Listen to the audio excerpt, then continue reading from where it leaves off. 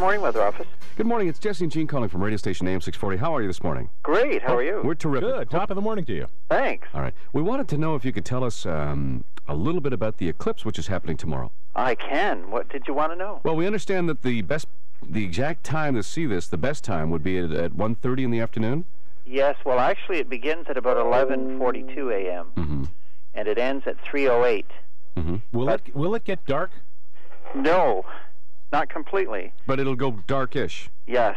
Apparently, you can still see the sun around the edge. Right. So it won't be completely dark. And Go ahead. It would be, I think I read over the weekend, someone from your office said it would sort of be like if it became very overcast. Yes. So about the same. Maybe a little darker than that. Right.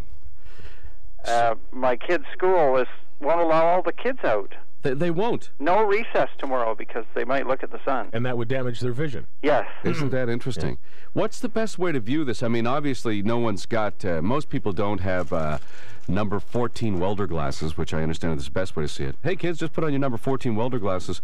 What, is it safe to look into the refraction of a mirror? No. All right. Don't do that. No, watch it on TV. Watch it on TV is the best way to do it, huh? Yes. And or a pinhole telescope. Yeah, that's what I heard. All right. Yeah. Now, right at the height when everything starts to turn darkish, should we run around screaming, "Oh my God, we're all going to die"? Yes. Okay. Right. And we're just wondering, does the placement of Uranus tomorrow have anything, or will that influence the eclipse at all? No, we cover that up. Okay, good. Okay, so you cover Uranus up personally, or does someone do it for you?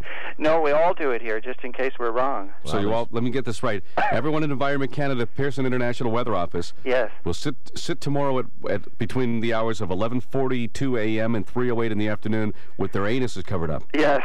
Okay, well, that's important. Thank you. Okay, bye. All right. Have a nice day. Yeah, you too. Thank you. You forgot to ask him the most important question. What was that? Will you be able to see a ring around Uranus, or will it just be a partial? Jesse, come on. There's always Klingons around Uranus that get in the way of the ring.